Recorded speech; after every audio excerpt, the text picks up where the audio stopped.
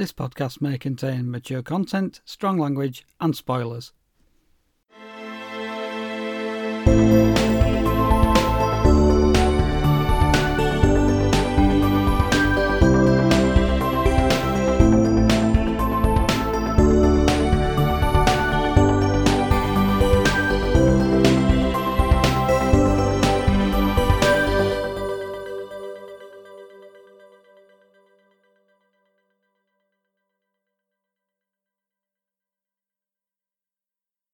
Hello and welcome to episode 32 of the HD Movie Podcast. I'm Darren Gaskell.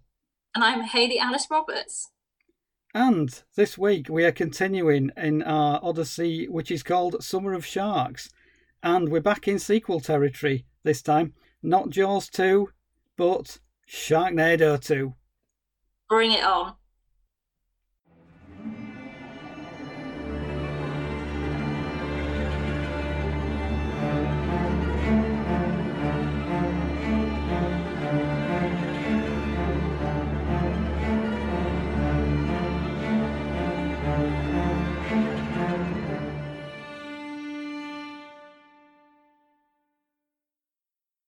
Sharknado 2, the second one, is a made-for-television sequel to Sharknado, which came out the year before.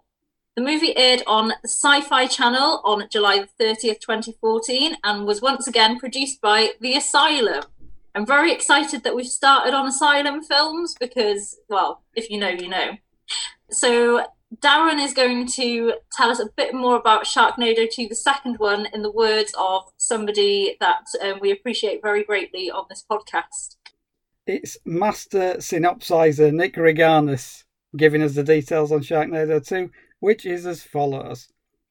Having escaped death by the skin of their teeth after the unprecedented meteorological phenomenon in Sharknado, the lucky survivors, Finn and his former wife April, find themselves en route to Manhattan to warn the world about the freakish incident.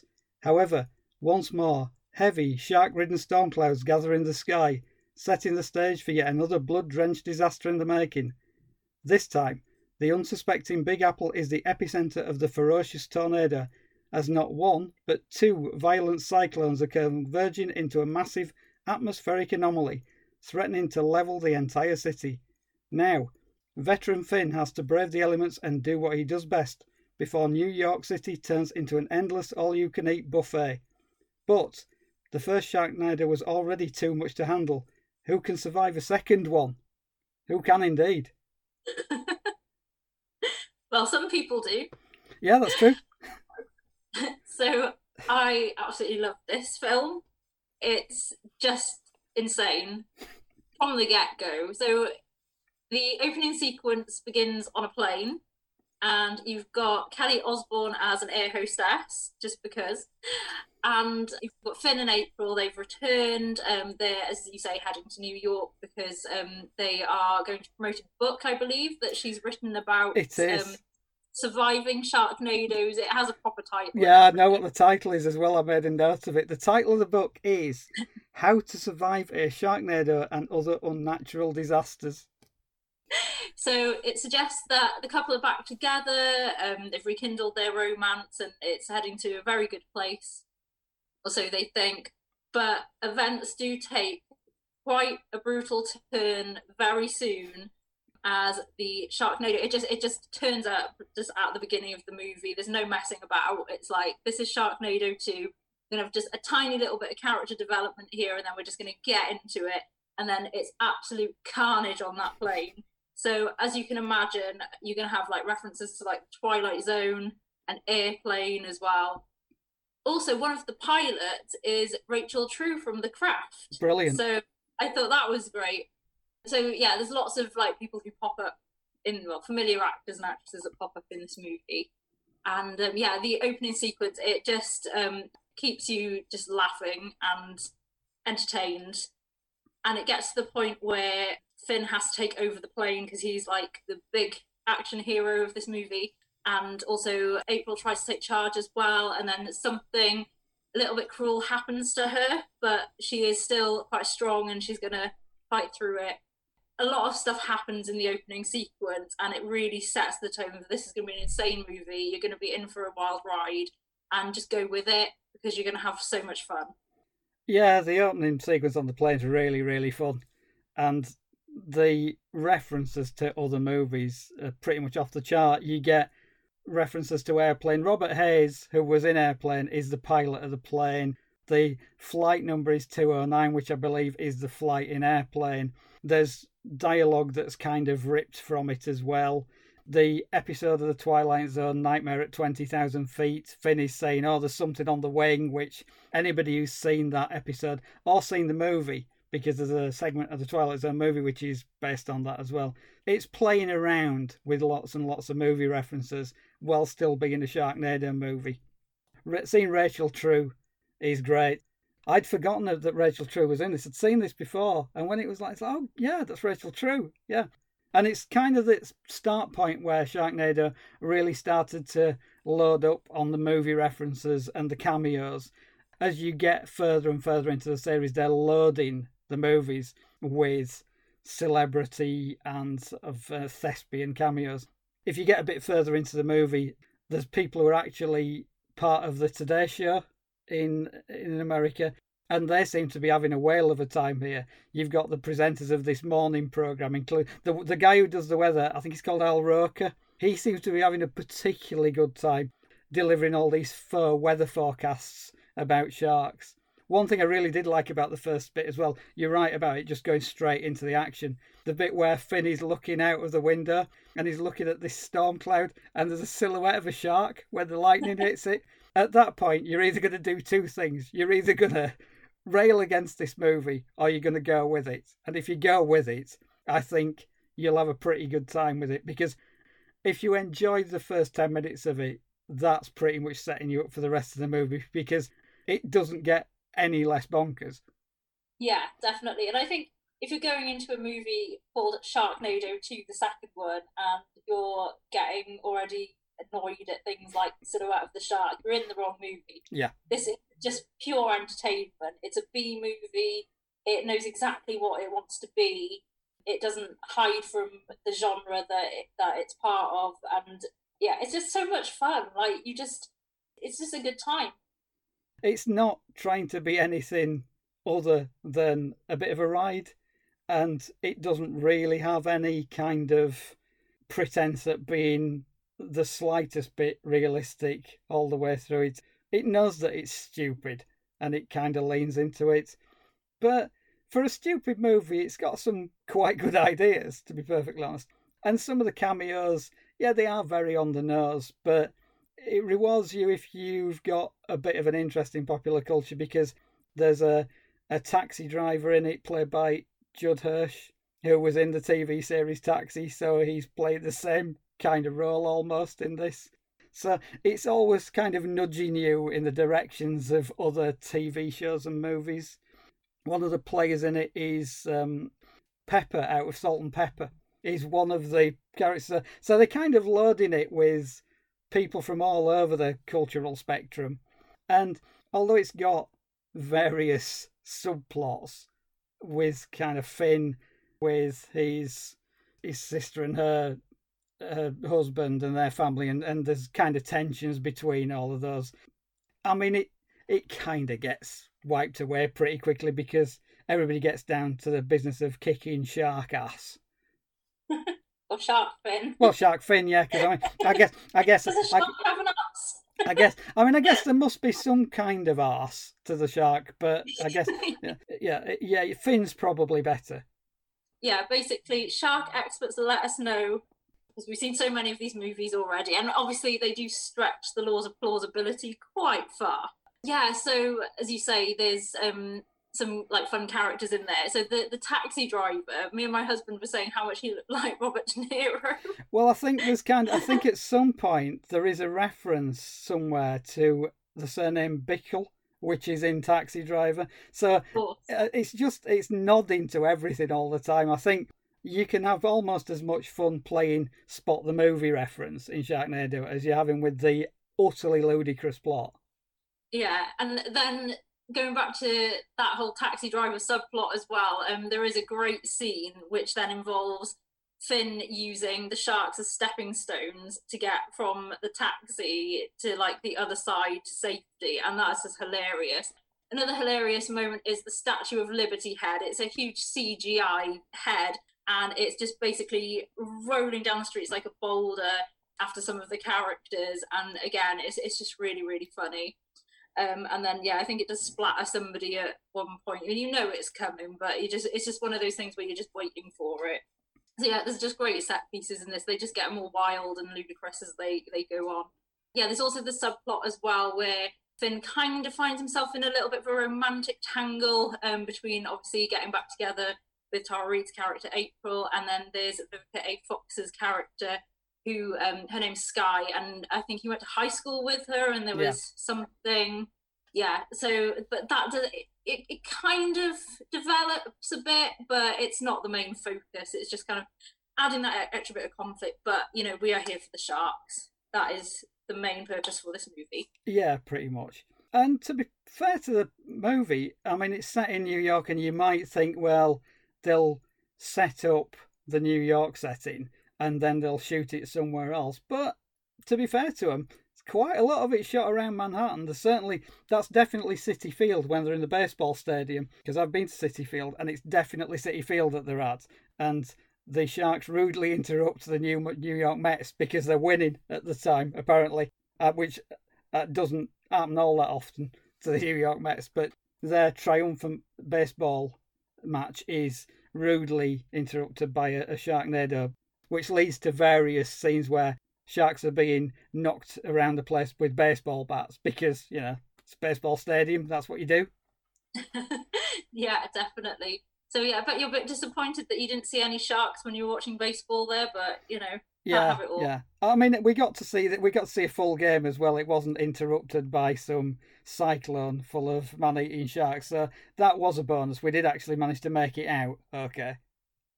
That's good to know, and of course you're here on this podcast, so we know nothing terrible happened.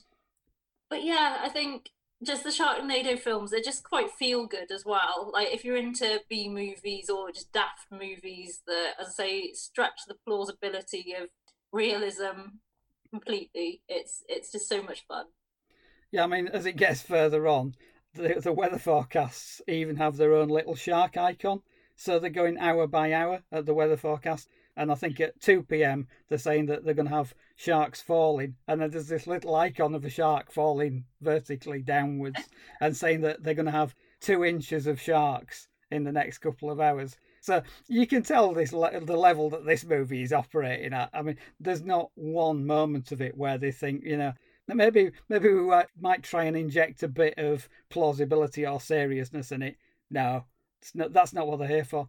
The solution, again, to trying to stop the Sharknadoes initially, again, it's the same as the first one, and it just seems to be, right, let's blow the shit out of it. So explosions, again, play a big part in at least the first kind of 3/4 of this movie. The solution to most things seems to be to blow it up. And it seems that like the whole concept of these Sharknadoes has been completely normalized now in the society because it's happened before. People are just kind of accepting this is some crazy weather phenomenon that does happen. Everyone kind of plays it straight in that respect. There's kind of no like, oh no, don't be ridiculous. Like everyone's like, no, this is something that can actually happen in our lives. We are going to deal with this situation as if it's completely normal that cyclones and sharks would mix and cause all this destruction in the city. So that's quite fun. Also, 2 of the characters are called Martin and Ellen Brody. If that isn't like the biggest nod to Jaws, I don't know what is. The only thing that they didn't do when they introduced Martin and Ellen Brody was stare at the camera and wink, because it's so telegraphed. It's just like, you know, there's almost a pause for somebody to say, look what we did there. And then it also does have some Evil Dead vibes at the end as well. So I don't want to spoil it too much, but it's pretty cool and ridiculous. I think you know what you're going to get with the Sharknado movie. I think if you've seen the first one and you weren't a fan, I don't think the sequel is going to win you over in any way whatsoever. If you liked the first movie and you want more of it, wound up even further, then you're probably going to get a kick out of Sharknado 2, because it's basically them saying, right, okay, where can we take this next? How can we make it even more outrageous than the first one? Oh, I know, let's do this. And the fact that it's really more a sequence of kind of action set pieces rather than any sort of coherent plot, it doesn't really matter because you're just going on to the next bit of Sharknado action. The fact that the connecting tissue isn't all that strong. In fact, the plot could probably come apart in a fairly gentle wind, but it doesn't matter, because if you're here for the plot of a movie called Sharknado 2, really? Is that what you're here for? I wasn't, personally. And again, it kind of established its cult status and became a franchise at this point as well, and just a TV movie event. They, as we spoke about in the first Sharknado episode we did, just how popular these films became, and they're just pure escapism, and I can see why people enjoy them so much. And even if they gradually get more terrible, ridiculous, I think people are just there for it because it's a good time. Yeah, if you're going to get wound up by it, I think there are other things that you can get upset by rather than the Sharknado movie.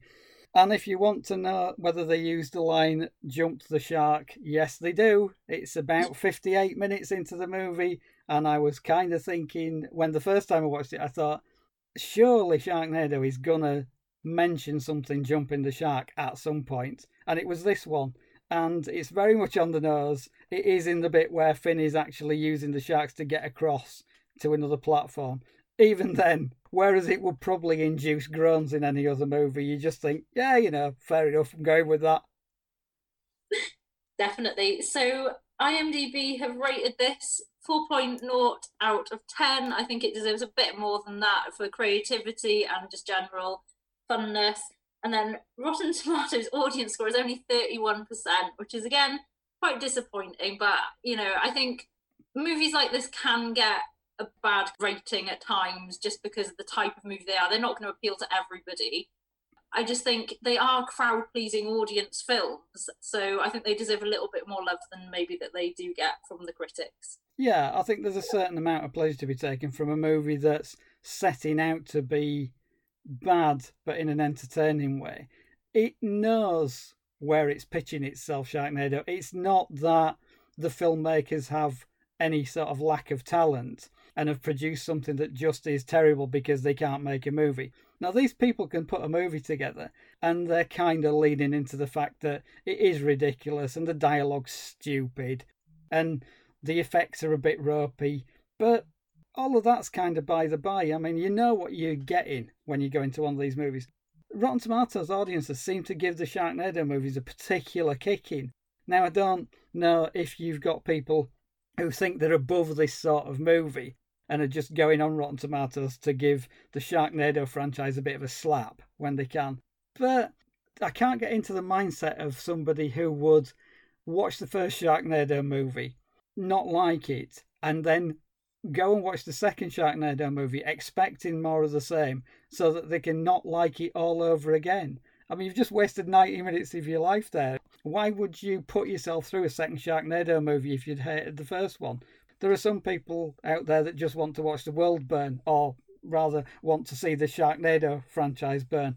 I've got a lot of love for this franchise. Yes, it's stupid. Yes, it's terrible. Yes, it's just dumb as a bag of hammers. But I really like the Sharknado movies. Yeah, I will second that for the second one. I do wish we could chat longer. And that's it for episode 32 of the HD Movie Podcast. As always, thank you for listening. Thank you very much, everybody. And if you enjoyed listening to us, you can follow us also on social media. We are on Twitter, Facebook, and Instagram at HD Movie Podcast. Please let us know which movie of the Sharknado franchise is your favourite, or what you generally think of this franchise. Coming soon, obviously, it's going to be episode 33. Are we going to continue the Summer of Sharks miniseries? Yeah, I think there's a bit more mileage in this, so we're going to do another shark movie. What's coming around next time? So next time we have a guest on the show, and we also have a movie that the guest has chosen, which is really exciting. The movie is Deep Blue Sea. And the guest is none other than the fabulous Kate Orton, who has been my guest on Socially Distanced Cinema, and Kate loves shark movies, so I cannot wait to talk Deep Blue Sea with her. Yeah, I'm really excited to rewatch this movie, as it has been years, so it's going to be kind of fresh viewing, and it's going to be great to hear from Kate's perspective, because this was the movie that got her into shark films in the first place, so that's going to be really exciting. Until then, can you contain yourselves? Well, you're going to have to. Until next time, stay safe everybody, and we'll see you soon. The HD Movie Podcast is presented by Hayley Alice Roberts and Darren Gaskell. Its music is written and performed by Mitch Bain. You can find the podcast on Apple Podcasts, Google Podcasts, Spotify, Amazon Music, TuneIn, iHeartRadio, Player FM, Listen Notes, and Podbean.